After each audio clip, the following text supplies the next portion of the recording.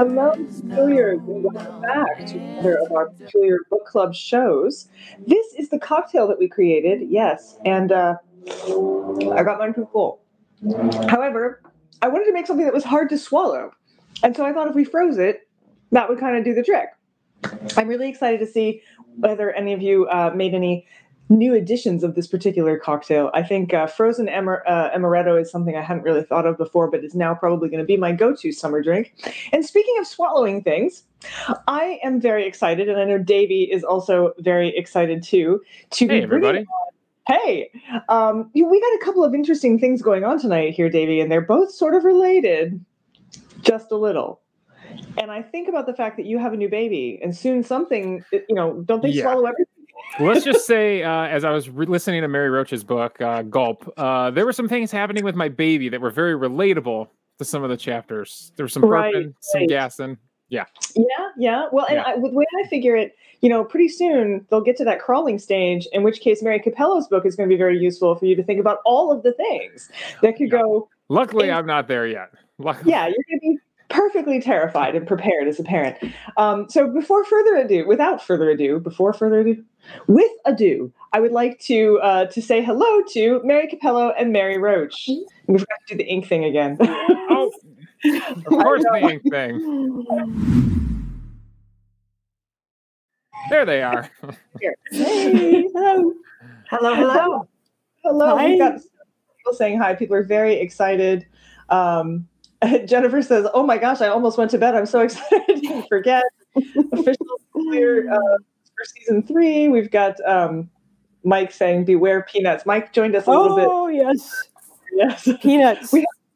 Leanne is here too. Leanne says we have binary Marys today. We've got double Marys. It's just really exciting to have you guys. We have people from all over, and I missed, maybe Davey can find them, but, people say hello from New Zealand and from all over the United States and also the UK. And it's just really exciting to have them here. And I know it's because they're so excited to talk to all of you.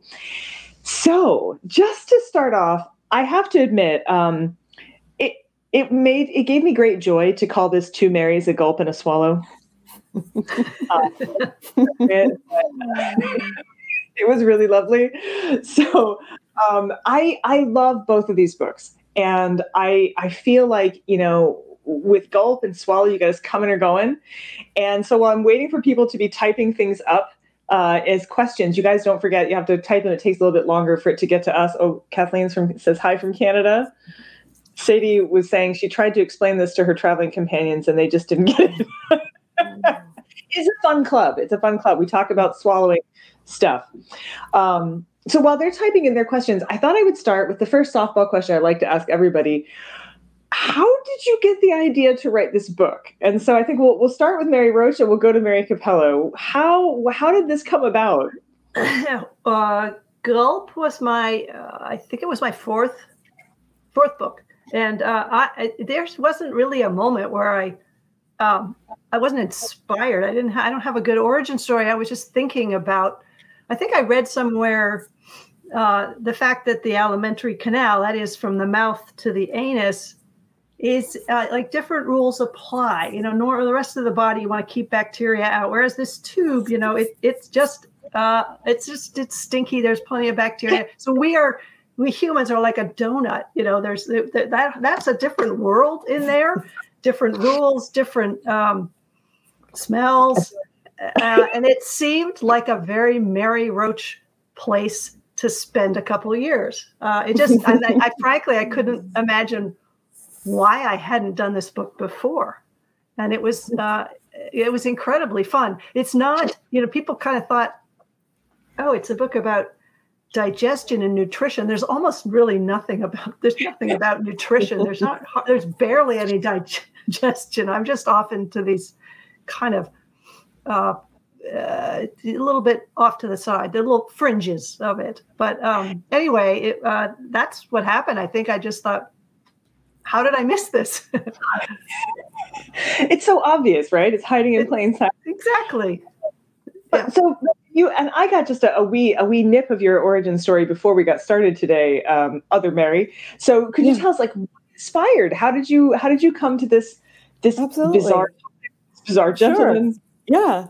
Well, I first wanted to say, though, how great it is to have found my people, because, I think putting Gulp next to Swallow, and I've read all your books, it's just like, we know what we're interested in and we don't question it, right? We found each other. So thank you. And thank you for having me. And it's a real honor to be here with Mary. I had gone to the Mutter Museum with my partner, Jean Walton, who was writing a book about peristalsis. And I won't, ask you what that might mean about us, that she's interested in things that go out and I'm interested in things that come in.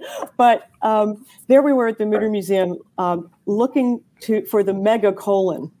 And so that's why we had gone to the Mutter Museum and rounded a corner. And actually, it was Jean who discovered the foreign body collection. And she just called me over and said, take a look at this. And of course, the thing about the foreign body collection, the Chevalier Jackson foreign body collection, is that it's not on display. It's a reveal. You have to open a drawer and you don't know what's in there. And so she opened the drawers, and of course, seeing these things and the way that they were meticulously arranged and each of them numbered and so lovingly placed, I thought, I've got to write an essay about this. It seemed very poetic to me. It seemed like a cosmology of things. And so I thought, okay, an essay. Then I realized, learned pretty quickly that he had written a best-selling autobiography in 1938. And so I thought, okay, got to read that, being a literary person. Once I read Jackson's autobiography, which was rife with childhood trauma and a barely survivable childhood, I realized that there was a book waiting to be written that could bring his story together with the stories that are attached to the objects, but are kind of haunted. It's a haunted collection. You can't know anything about the objects by just opening the drawers. And so I wanted to bring some of those lives back to light, but I also wanted to meditate on the objects themselves, because I'm fascinated just with the objects as their own erratic, talismanic, weird things. So that's how it happened. You really belong in this club. It's true. There's no doubt. I got a question for both Marys. I like this. This is how we're going to keep this straight. Both Marys. This is Leanne's question. You both write with attention to detail, and there's a sort of detail-fueled wry wit with Mary Roach, and Mary Capello has these detail offering a sense of order. I agree. I think that it's really interesting to read two great writers about there's not exactly the same subject, but similar kinds of concepts, and realizing how differently these stories can be told. And so, you're as storytellers, how do you view your way of telling these stories? Are you principally a storyteller? Are you principally a researcher? How do you think about it? Yeah. Well, I'll say not so much about storytelling, but about detail. I think Mary and I have a shared taste for the variety of detail. Like, I love just the list. There's places just where it's a list of all these different things in the collection. And it reminded me of, I found a paper in some medical journal that had a long list of all the things that emergency room personnel had removed from rectums. And it was like a jeweler's saw, a salami, a bottle of Impulse body spray, a lemon, a cold cream jar. It was just, I don't know what it is about lists, complete, comprehensive, very varying lists. And each one within that list, each detail suggests, as Mary knows, Mary C., each one of those is a story and is a person. And I both love the list, but want to know more. And the fact that you, Mary, were able to take it farther. I mean, I just throw it in a footnote and let the list be its own kind of curiosity cabinet. But you were able to take it farther and to, and I love that. But anyway, that I sense a kinship in that love of strange detail.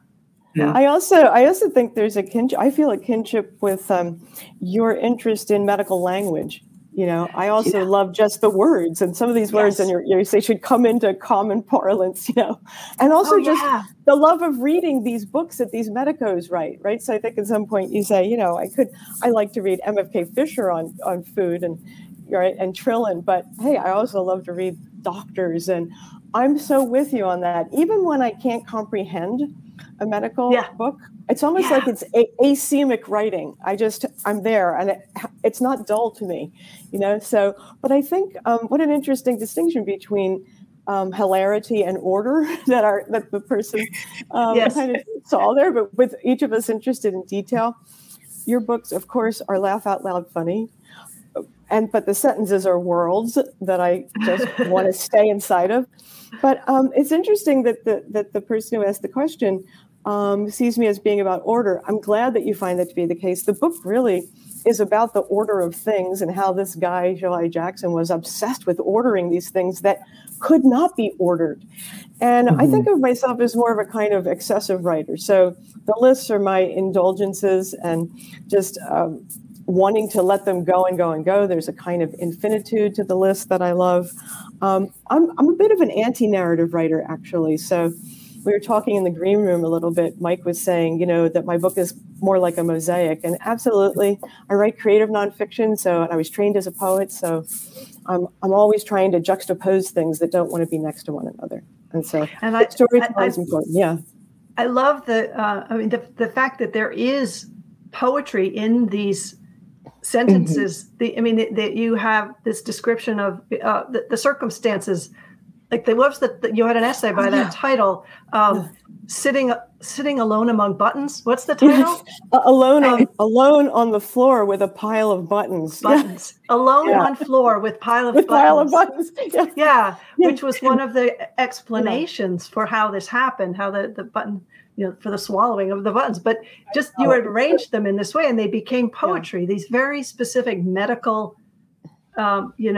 Sparsely worded descriptions of the circumstances became a kind of it's poetry. So true. It's so true. It's a found poem. And I like to think of the different ways in which you and I have described how things move through the alimentary canal. And when I read yours, I wish I had said that. So I think at some point you say something about the end part is takes the length of time that it takes for the Amtrak train to go from Los Angeles to San Francisco. So it slows down at that point. Yeah, that's right. Because somebody said, the medical term, and again, medical term is transit time. It's called transit time. So I immediately thought of transit and it is about the length of time that it takes. So I love to kind of play off of those medical terms. Yeah. We just have so many people fanning in this thread here. So I'm gonna throw some of these up here in a minute. I will say that when I first put it up there, I provided one of the lists, and someone thought that I was about to cast a spell. So they thought I was and I need and I thought that is the magic of what you can swallow. So a couple things. First of all, Cricket says Mary Roach is my life goal. She's all of our life goals. We all have Mary Roach. We can't all be her, but we're going to try. And I know many people were moved by Stiff. I know it's one of those books that you shouldn't listen out loud to on the treadmill. I discovered we talked about that before because I kept falling off.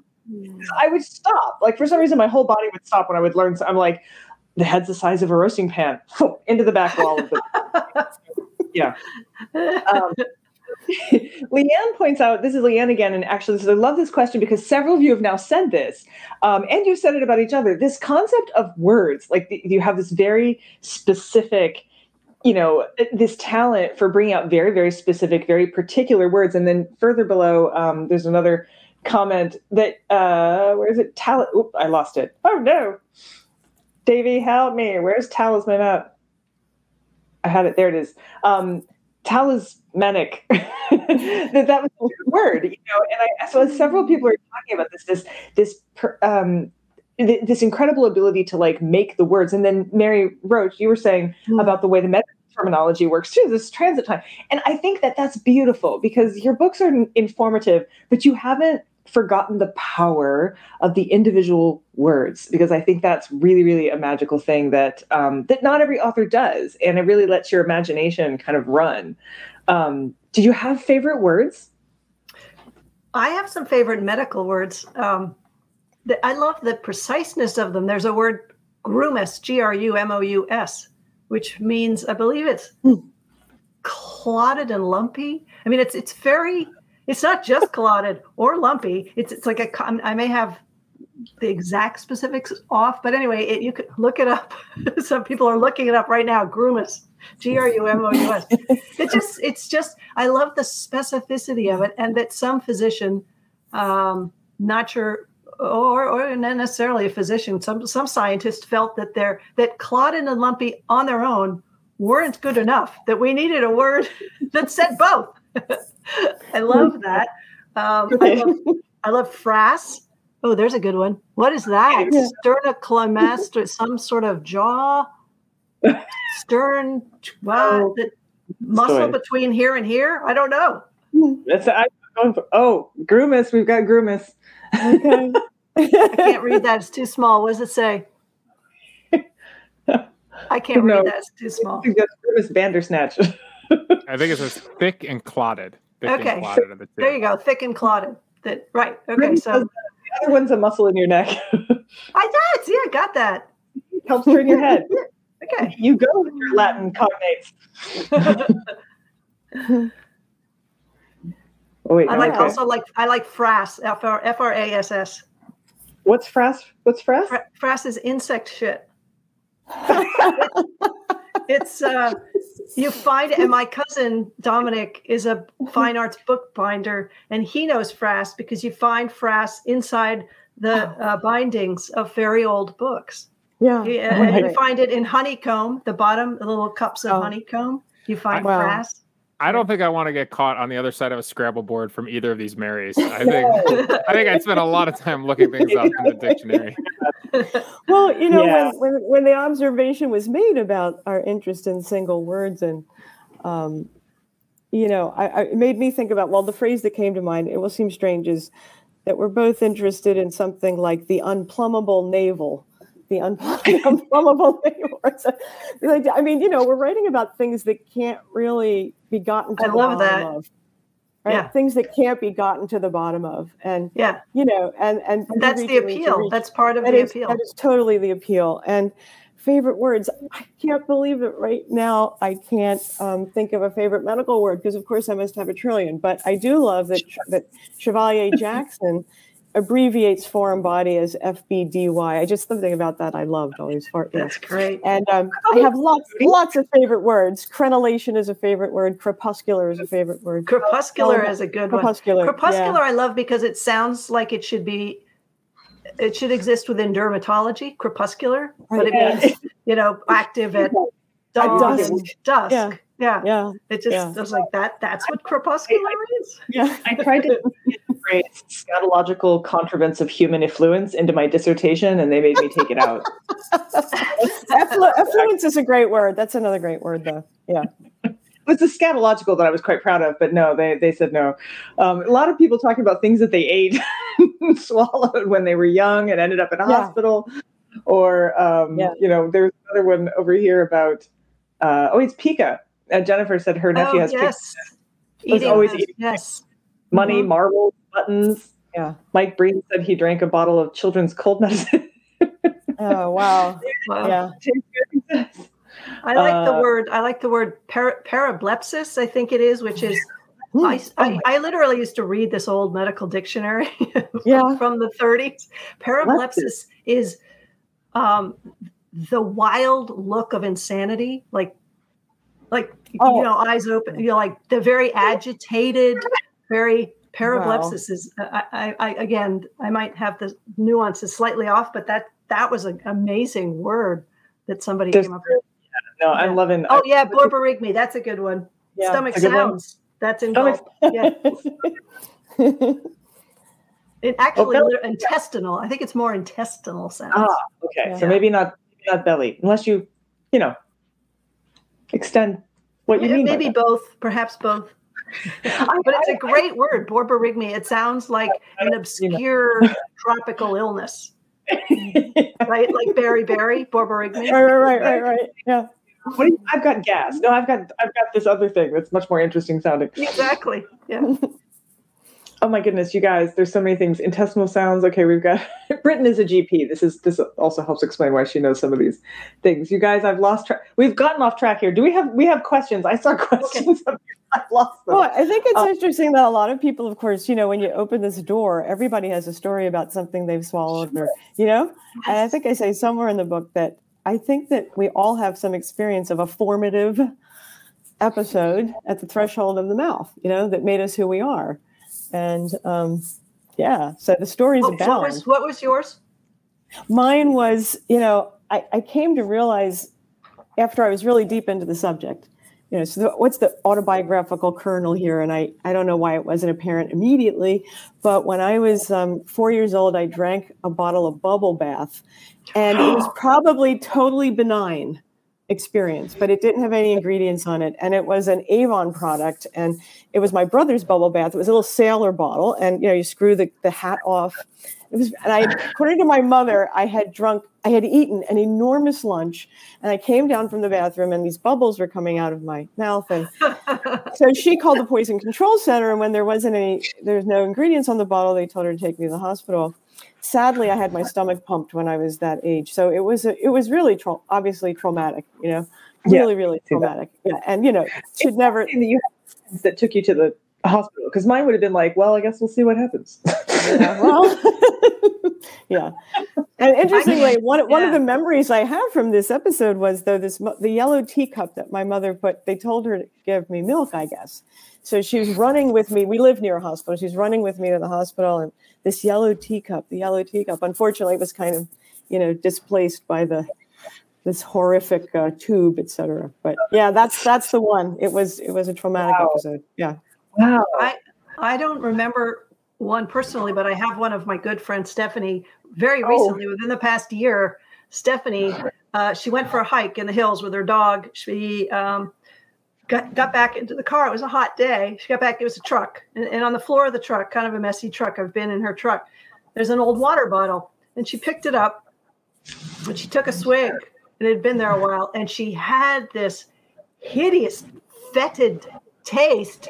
And she looked in the bottle, and there was a dead mouse. It had gotten in through the opening. No. And I wrote about this in my last book to illustrate how a mouse can fit through the opening the size of its head. And I had her measure the opening, and it was, in fact, I had her measure the mouse and the opening, and it's true. It can fit through. But she was, of course, horrified because it was this rotting, hideous thing. She called her physician, and he's the nurse answered and said,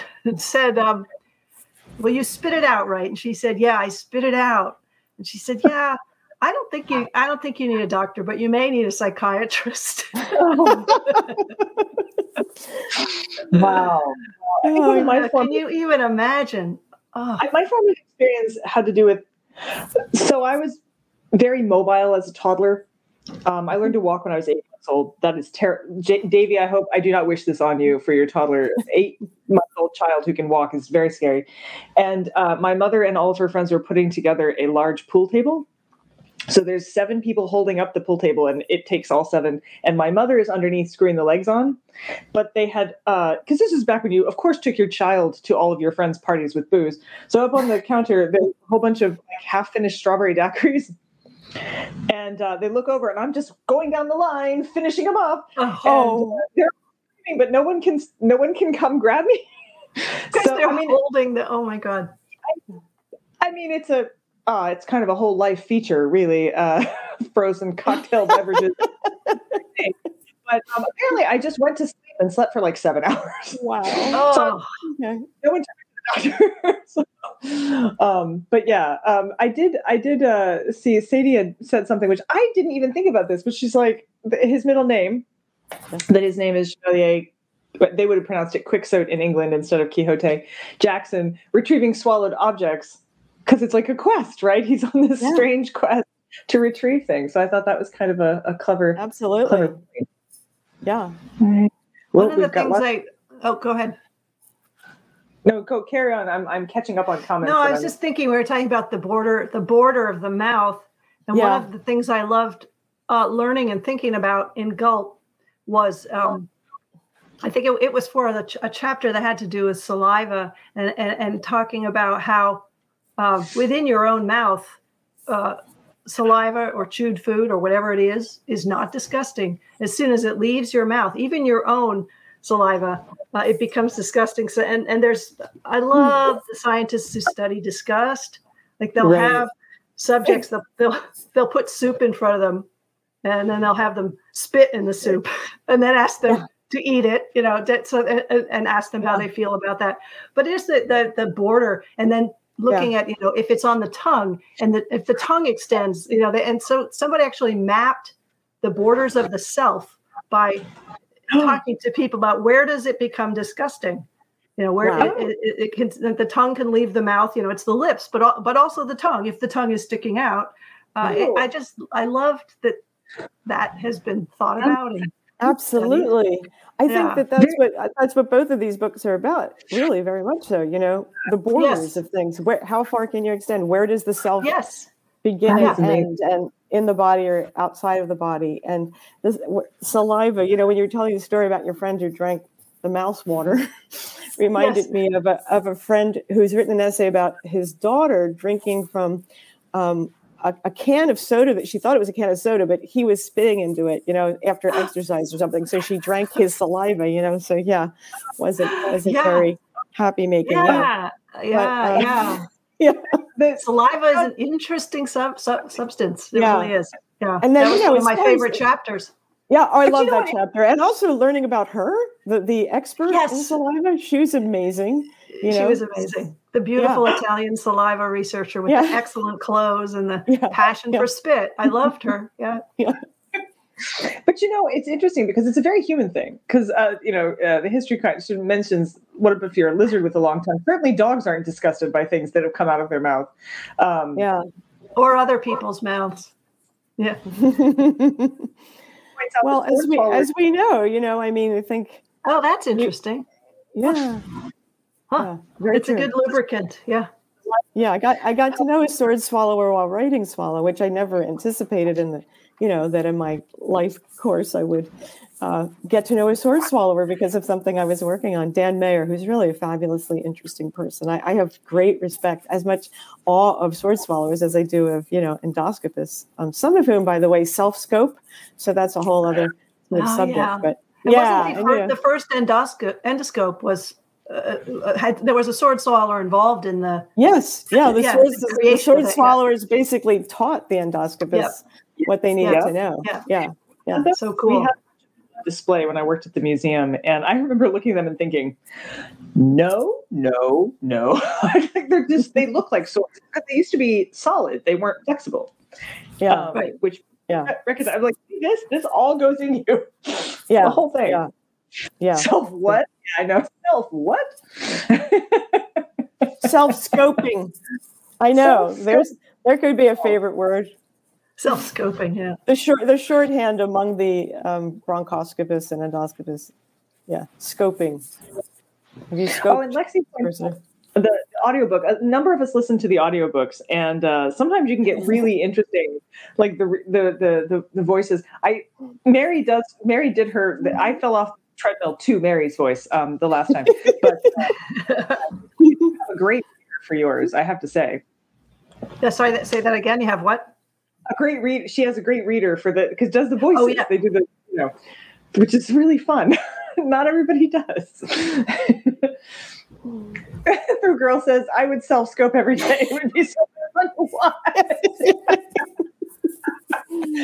Well, I have to say, when I got my first colonoscopy, I had it done without any anesthesia, rather. Yes. Because I wanted to see. I'm like, hell yeah, I want to see my own colon.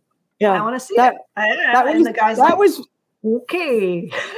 That was one of many places in the book that I had to reread because I wasn't. Did you really? I was like, did I just read what you said? Wow. I did. No, really I did it with that. And I'm. It's not that. It's really not. It's painful when you go around the corners and the bends because that's when the colon stretches, and that's how the colon feels pain, letting you know there's so much gas it may explode. That kind of thing. But when it's not going around a corner, you don't feel, so you kind of go along and it's okay. And then you're like, ah, and then they keep going and you're okay. And it's all over. But it was, I have to say, the second time when I turned 60, I definitely had the drugs. Okay. Yeah. But your physician was okay with this. Was it partly because you're writing about it and, or? Well, I told him I was writing about it. I told him why. And I think he knows that it's not typically that painful, really. I mean, a lot of in Asia and in other parts of the world, people have it done with sedation on demand. In other words, they're hooked up, and if they want if they want to be sedated, they can ask for it, but usually they don't. You just it's not that bad. My husband gets fillings without Novocaine, which I cannot even imagine. He's like, it's not a big deal. It doesn't hurt that, and it doesn't hurt unless they hurt a nerve. And I'm like, yeah, but they could hurt a nerve. They could hit a nerve. But the colonoscopy, it wasn't that bad. And I just have to tell you that my colonoscopist's name, as you know, if you've read the book, is Dr. Turdeman. They always have these great names. Yeah, I know they do. They do. I don't go to him anymore. Now I go to Dr. Stolman, which is one letter off from Stuhlman. Yeah. I don't know what it is with these guys. I know. So true. Yeah, most of us are not keen on being aware of that one. I have to say, I've never had one. My partner has had one, and he actually really liked the sedation part. He was like, "This is amazing. This is the best sleep I've had in years." It's very refreshing. Yeah, it's propofol. It's the Michael Jackson drug. Yeah. I think Answer Girl is so right that so many times the sedation is really for the doctor more than the patient. Yeah. Yes, I think so, because I was vocal during that. They were kind of like moving me around. And Hello. Well, this is all right. We've had so much fun. I actually keep forgetting that I need to pick various winners and names for the drink. We ended up having a couple, and I don't have my list. So if you guys suggest a name for the cocktail, you should tell me what it was. I started off as Hard to Swallow, and then we got a couple of other ones. I think one of them was called The Jokes Write Themselves. So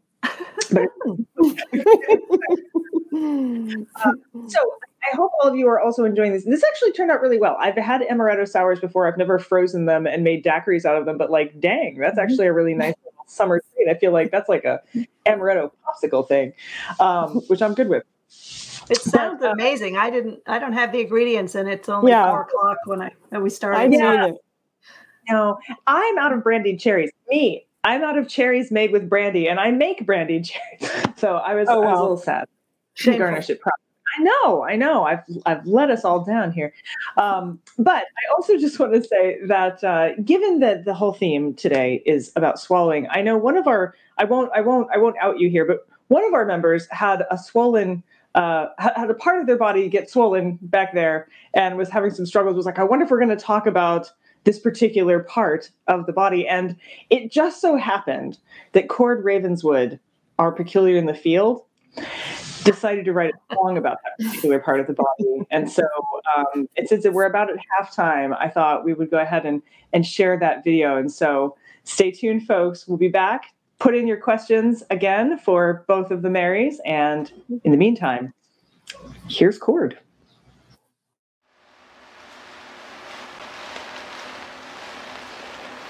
Oh, hey there, Peculiars. It's me, Cord Ravenswood, your Peculiar in the Field, going far and then farther. In fact, this time I've gone so far as to discover a secret hero. In fact, this hero is so secret that when I tell you about it, I'm going to have to be gentle so as not to scare you. In fact, I think it's best that we get a little bit kindergarten for this one. If you don't like where you are going, if you don't like where you are at, I can protect you from what's blowing, all the cinder and the chat. I'm a uvula. I'm a uvula. I'm a uvula. I'm a uvula. Well now, when you're eating watermelon, when you're scarfing waffle fries, you masticate as much as you believe you need to. I'll do my best and I will save your life. I'm a uvula. I'm a uvula. I'm a uvula. I'm a uvula.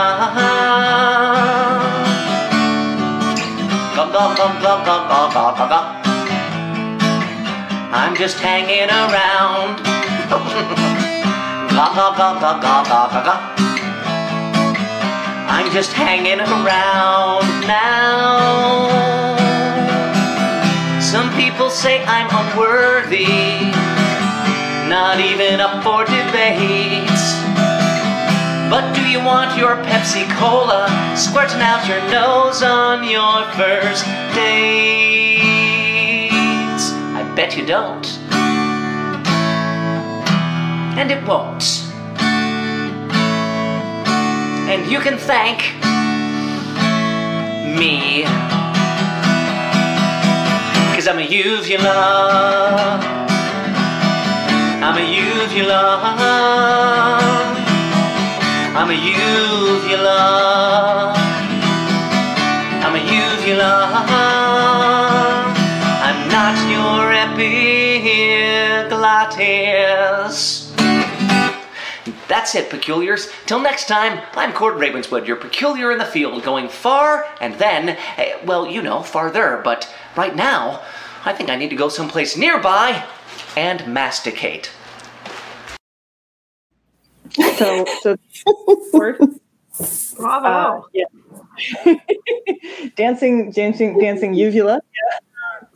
Just in case we need.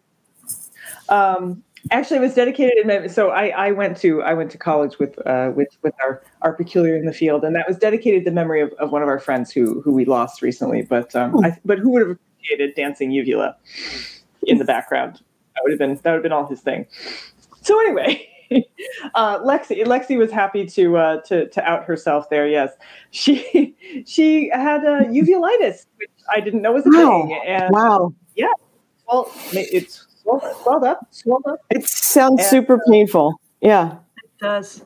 I always thought if I ever had a career writing romance novels, I wanted to be my pseudonym to be Palatine Uvula.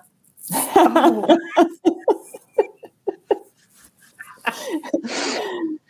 Oh my God. You know what? I feel like this entire episode is just like a lovely, succulent word sandwich. It's so good. Well, I love that near postscript with the epiglottis, not to be confused, you know? Yeah, right. Yeah. And it's all making me think about how complicated everything is back there, you know? Very complicated. So incredibly complicated. It's so many ways it could go wrong. We have you have a part of the brain, the swallowing center, as you know. I love that. The swallowing center. I looked up online. There's like 15 different actual places where you can go for treatment called the swallowing center. the original is in there.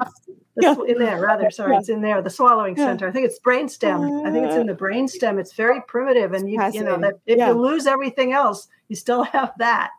Yeah, I don't know. My lizard brain is very untrustworthy. I choke on everything. Like I swallow air wrong. I didn't even know that was possible. Kathleen has a question. She says, to Mary and Mary, was there an item, substance, someone swallowed that blew your mind and actually made you think, well, that was just dumb? I remember reading about people swallowing partials, like partial dentures, which I think was pretty big. I was amazed at the size of things people can put down. But you, Mary, take it away. Oh, no. But, you know, the tooth plate, that was one of the first things that Jackson removed, one of his very first foreign bodies. And, you know, I mean, there's not a foreign body in the collection that I don't find interesting or, you know, how did that happen? So it's hard to choose.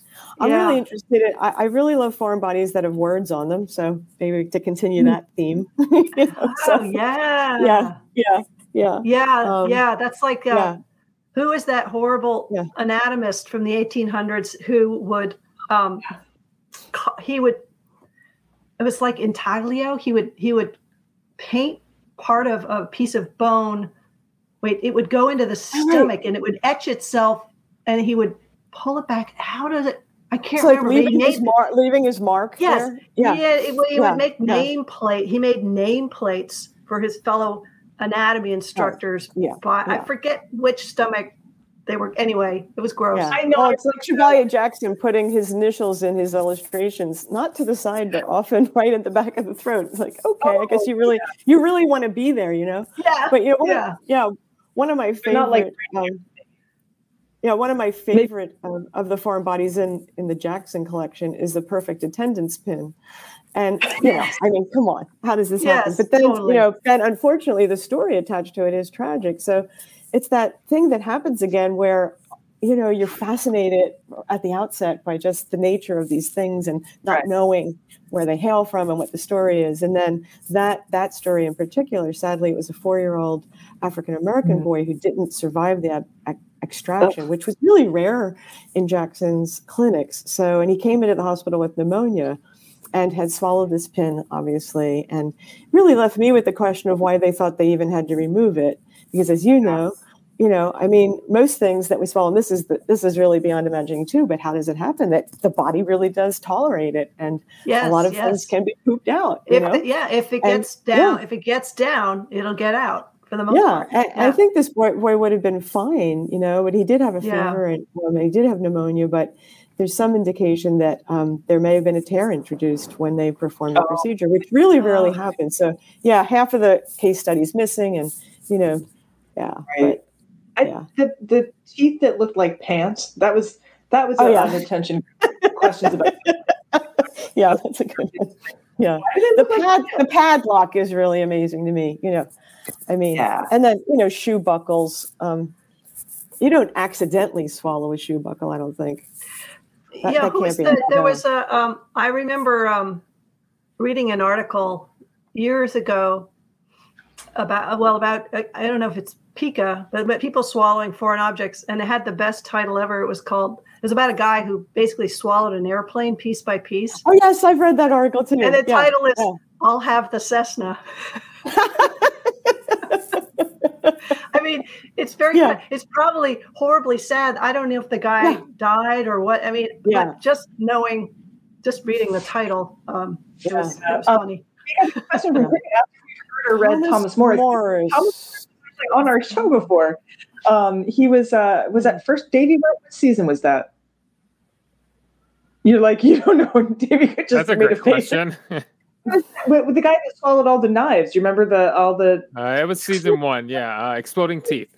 So we did have Thomas Morris on, and he had the case of the sailor that people kept paying money to swallow knives, but he eventually swallowed enough of them that he couldn't.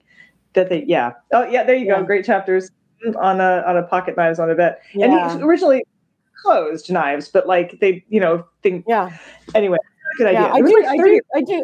I do tell the story of a guy who came to be known as the human ostrich. Really sad story where he was swallowing things as part of a show, and then really didn't want to anymore, quite frankly. And his audience, forced things down his throat. Like they wanted him to keep doing this. So this idea that it was fulfilling something for the audience to watch this man do this to himself. Yeah. There was at some point, I'm thinking 1800s, maybe late 1700s, there was a treatment for bowel obstruction of swallowing ball bearings. And the thought was that would break up what was stuck. But in fact, they would collect and weigh and they'd weigh down the bowel and cause worse obstruction. Anyway. Yeah. Well, and I guess it seemed like a good idea at the time. Yeah, and all of that stuff in the so-called annals of medicine, where you can't believe the things that were done to people, and especially where foreign body removal is concerned. And prior to Jackson, just the crude instrumentarium and the way that most people really did not survive foreign body extraction before the development of the scopes that he designed. The thing about him was that he developed forceps that were meant to match each and every possible type of foreign body. And it was that monomania that I know, you're also interested in, and these folks who you look at, right? And that obsessive curiosity and doggedness. And he really was obsessed with every different granular particulate of the world we share, and how it would and how it interacts with human flesh. And can I somehow master, that relationship and find a way to retrieve bloodlessly and without anesthesia using rigid scopes of my own design, monocular? It's mind-boggling what he did. how he invented it, how he invented these things and managed to. And, he usually would have the stopwatch and time just how quick, because, especially in the airway. So when he developed bronchoscopes, that was a whole other step, because putting tubes into the alimentary canal are one thing, but then putting a tube into an airway is a whole other thing, and having to sort of time it so that you're putting it in as the person in rhythm with a person's breathing, expiration and inspiration, and there would be little holes on the sides. Of course, the person continues to breathe this way, but it's nothing that anyone in the contemporary moment, I think, can even consider trying to do. And it's like the age of anesthesia has made for, in a way, more sloppiness, if you will. You don't have to be as careful when the patient isn't awake. Yeah. That's true. Or as fast, at least, because that was always also a weird one, right? Like, well, we got to get this leg off in 3 minutes. So, I remember going to the British Museum, and they have the huge hall when you first come in, and there was a display that was all amputation saws, just probably 100 different models of amputation saw. And when you think about how quickly it needed to be done and what a ghastly thing that was, I'm sure there were lots of different inventive minds applying their skills to how can we make this faster, sharper, better formed, a different shape. Anyway, it was, but for me, it was just the size of the collection, and to see them all laid out like that, something about that. Whereas if they just chosen 10 and put it in the case, I would have walked right by. But just the visual of 100 amputation saws, I love that. Totally. Yeah. It's another list. It's another list. A type of sublime. Yeah. I've got a little mention here for Mary. It says, "Good to see you." The Mooter, it was amazing. Hi there. Hi, it's great to see you. Yeah. These are folks who are part of the history of endoscopy and bronchoscopy and the Chevalier Jackson legacy. And wow, it's wonderful to know you're there. Yeah. Cool. I love the Mooter. I love the Mooter Museum. I know. I went there for the babies in bottles behind the curtain, where most people don't go. I was doing some very strange research on man midwives and how they attempted to teach birth to other man midwives, and thought that they needed a doll for you to practice on so that they wouldn't kill living women because they weren't very good at it. And I was like, there's a whole lot wrong right here. So first just the title man midwife. Kind of strange. Kind of odd. They're like, female midwives have no formal education. They just apprentice for 7 years, whereas I've had a 6-week class. I think, that's clearly better. So, but what they practice on, you're making me think of with the amputation saws, what they would practice on. But I mean, what is like bone? I don't know. Yeah. What did they, probably hams. I guess. Well, and I have another quick question, and it doesn't necessarily come up in either of your books, but there's a lot of accidental swallowing that happens of things that are alive, right? Like accidental swallowing of flies, bees, spiders, and things like that. The swallowing of spiders while asleep, is that a real thing? Does that have a word? I think Mary, but Mary does write about swallowing of living things. I have a chapter on can the eaten ever prevail? Make its way out. There's not really an urban myth, but there's an internet myth among people in the herp community that there's certain, they're called superworms, kind of mealworm, that can eat its way through the reptile's stomach and kill the reptile and escape. And so I found someone who was willing to do a test with some kind of an endoscope, some kind of I forget exactly which variety it was, a flexible one, where we used a mealworm, and it was some kind of lizard, and we tied string to it. We had the animal swallow it, and we put the scope down, and then looked to see what happened. The thing immediately was very still. It did not in any way attempt to make its way out. Anyway, that's just one mealworm and one lizard, but an interesting question. Octopi, possibly. They do, but an octopus eats a lot of itself and still kind of like carry on though, which is kind of interesting. They get their limbs back. Right. I've never accidentally swallowed it, so. Well, you're reminding me of a few different things. There was someone, a friend of Jackson's, supposed friend, who gifted him an article about, unswallowable things that I don't think he would have been interested in at all. It was mostly about fish getting caught in people's throats, and especially when people are fishing or swimming, or the fish seem to want to go for the mouth. No, there's one that goes up the urethra. The one in the Nile, they tell you not to swim in the Nile because there's a little very skinny worm that goes up the penis. Yeah. But I think what this makes me think about is, is it true whether, we do swallow spiders while we're... Glad you've been thinking of, I'm going to swallow it if I can. Sorry. It's okay.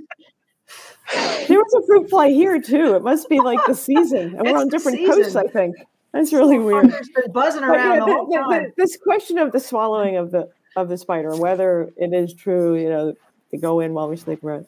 I think it's more of a question of why we're fascinated by that, or why we want to know, and like the idea of the fish that goes up the urethra or whatever. I mean, I think all of this work proves that we are essentially porous. And it's things that we don't want to acknowledge as human beings. We don't like that. No, we don't. Yeah, like we that. really don't. We want to be impenetrable. Yeah, that's right. I have boundary issues, Yes, we all do. I just realized time. We have a quiz, do we not, Davey? Of course, we have a quiz. Absolutely. I think this is Mary's third quiz at this point. All right. The quiz this week is called Spit Out the Answer. So Hollywood seems to be really interested right now, currently, in swallowing things and people that swallow things. And Pika actually is going to come up in the next question. But so these are questions about Hollywood's obsession with swallowing things. So on the Apple TV Plus series Roar, Nicole Kidman plays a character who eats photographs, allowing her to, it's kind of a supernatural episode. Does she forget the memory? Does she relive the memory? Or does she see the person again? See the person in the photo again? Okay. Peculiars can help. The Peculiars will help you out. Mary Capella, I know this is your first peculiar quiz. So it's okay. I'm happy to try to guess. They will help you out in the chat here. Okay, so I would only be able to guess. I don't know, but I would guess. Yeah, I would. It depends on how schlocky the series is. If it's a really very schlocky, powerful series, yeah. Oh, okay, all right. I would say if it's schlocky, they want to be able to see the person again, but probably relive the memory. That's more interesting. That's what I'd say. Yeah. Relive the memory. Yeah. You're getting a lot of B's in the chat here, and the answer is yes. Relive the memory. Although briefly, it seems like the memory is then gone at that point. I don't know. The photograph's gone, so it's a very interesting episode that has to do with her mom. Okay. Her mom dealing with Alzheimer's and memories, and this photo album, and but the photographic developing chemicals can't be good for you. I didn't get into that. Well, and it makes you think about eating. Some people really do love eating paper. When you think about it, I mean, it's just pulp and something kind of attractive about it. Yeah.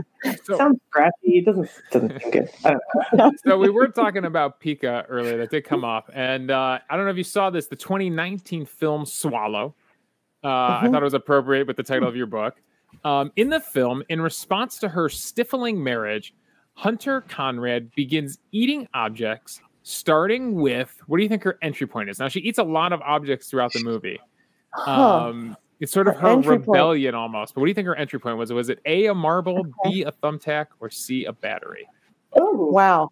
That's I love the options for all the things they suggest, of course. And lots of thumbtacks in Jackson's collection, but I don't think she would. I don't think in 2019 there are a lot of thumbtacks hanging around. And I don't think a battery would be the first thing a person would swallow. A marble is so much more delectably. Yeah, marble's a good gateway. Yeah. I will say throughout the movie, she does. She does swallow all these things throughout the movie at some point, but You are correct. A marble is the best entry point. Let's be honest. Wow. Here. Maybe that's just the Hollywood writers, but if you had to think of something smooth and round, probably. Oh, wait, just saw your first fly, Mary. Fly just flew across the camera. A marble would be a smart entry point into that. All right, question number 3. I'm going to go back. There was not another recent example. I was like, come on, there has to be one more. I need a third question. So I went back and I got a little silly with this one. In the 1994 film... The other two weren't silly? Yeah, I know. In the 1994 film The Mask, Jim Carrey's hero has to swallow a bomb. Now, it was based on a graphic novel, a very comic booky type movie. When it goes off in his stomach, Jim Carrey, in his comedic way, exclaims, "That's a picante pepper." B, "That's a hot tamale." Or C, "That's a spicy meatball." What do you think the comedy master Jim Carrey would go with as his tag? I hope that it's C. Yeah, that's what I'm going for also. That's what I'm going for also. Peculiars, what do you think? Yeah, we have a lot of C's in the chat. The answer is they are correct. Everybody apparently remembered this movie. C, that's a spicy meatball. Well, I just remember the Alka-Seltzer ad for which that was a tagline. Okay. Yeah. I still think of this line. Anytime I have something hot, I eat something spicy. I still think of Jim Carrey and the way he tagged that scene. Congratulations, 3 for 3 on the quiz. Very well done. Thank you. It's random. I told Brent I didn't have time, Peculiars. I'm sorry. I was going to do a sketch this week. Mary Roach, from your first chapter about the beer, I got this idea in my head of like Pepe Le Pew keeps hearing people talking about skunked beer, and he figures, hey, I am the expert in skunk. So Pepe Le Pew's skunked beer, he makes his own brand of skunk beer, not knowing that it's something bad. So I was going to do a whole sketch around that if I could get my hands on a Pepe Le Pew t-shirt, but unfortunately, I ran out of time. Well, I have some good news I have a few news items for all of us here tonight, the Peculiars. A couple things. For one, I had intended originally to announce this at a later date, but since we're all here anyway, I want to. We're giving T-shirts out to all of our past authors, including Mary, and we decided as well to start moving forward, creating T-shirts that are specific to seasons. That'll actually have the authors' names on the back, like it's a concert series. So you guys can get a new T-shirt every year. Not actually create these have not been created yet, but I just wanted to let you guys know we are then therefore moving the old T-shirts out, so those won't be available anymore after this season, and we'll have some new ones. So if you did want one, you'll need to email me. We closed the shop, but you can contact me directly. We can sort you out. Most of you who have subscribed should all have your boxes of swag by now. We sent out mystery bags. They had like all sorts of bizarre things in them, and most of it was rather gothic. I asked what people might want for swag when I do season 4, and the number of people who said wet specimens, we're just gonna have to take like a tour of the Mooter at some point or something. Well, we're gonna talk a lot about the Mooter next week or next time, aren't we? In 2 weeks. We are. So if you're gonna come back, we're actually doing Mr. Mooter's Marvels, and Chris, she'll be with us. The sorry, I just butchered her name. Will be with us, and she is. We were gonna try and do it at the Mooter, have her at the Mooter when she did it. It just didn't pan out. COVID is still affecting a lot of things like that. So instead, I am actually going to be live. I will be live at the Buckland Museum of Witchcraft here in Cleveland, because I thought that would be kind of fun. So I'll be broadcasting from there, kind of show you guys around what the place is like. So that's a lot of fun too. So if you haven't gotten your subscription for season 3 yet, we have 2 more weeks. You can subscribe before the end of May, and we just have so much fun on these shows. Cricket is a new person. She's joined us, and so now we've lured them in, and they're gonna be one of us now. Sadie says the swag was most excellent. Leanne wants pickled punks. I don't know if I've got that. I don't know. We'll see if I pull off some wet specimen, I'm going to be amazed. That'll be difficult to get through the mail. Wait till I try to send it internationally to y'all. But anyway, thank you all for being here. Mary, anything you want to leave us with? Any special words of parting, like weird things we should like be repeating to ourselves silently as a peculiar mantra? Just frass. No, I don't know. Jackson used to tell people to chew your milk. Chew your milk. Chew your milk. Chew your milk. Chew your milk. Yeah. Chew your milk, people. Thank you all for being here. Thank you. It was so much Thank fun. you so much. Yeah. Thanks, Davey. Thanks, Brandy. Great to hang out with you, Mary. Thank you. Absolutely, Mary. Thrilling, really thrilling. Thank you, Brandy. Thanks, Davey. Thanks, everybody who was there. It's a lot of warmth, because all you guys, if you're weird, you're family. You got the blue bottle blues when you wake up in the night. Don't make a big mistake, 'cause you can never make it right. When you reach out for the vial, feel the ridges in the glass. It's a matter of survival, baby, better watch your back. There is no antidote. There is no antidote. There is no antidote. There is no antidote. There is no antidote.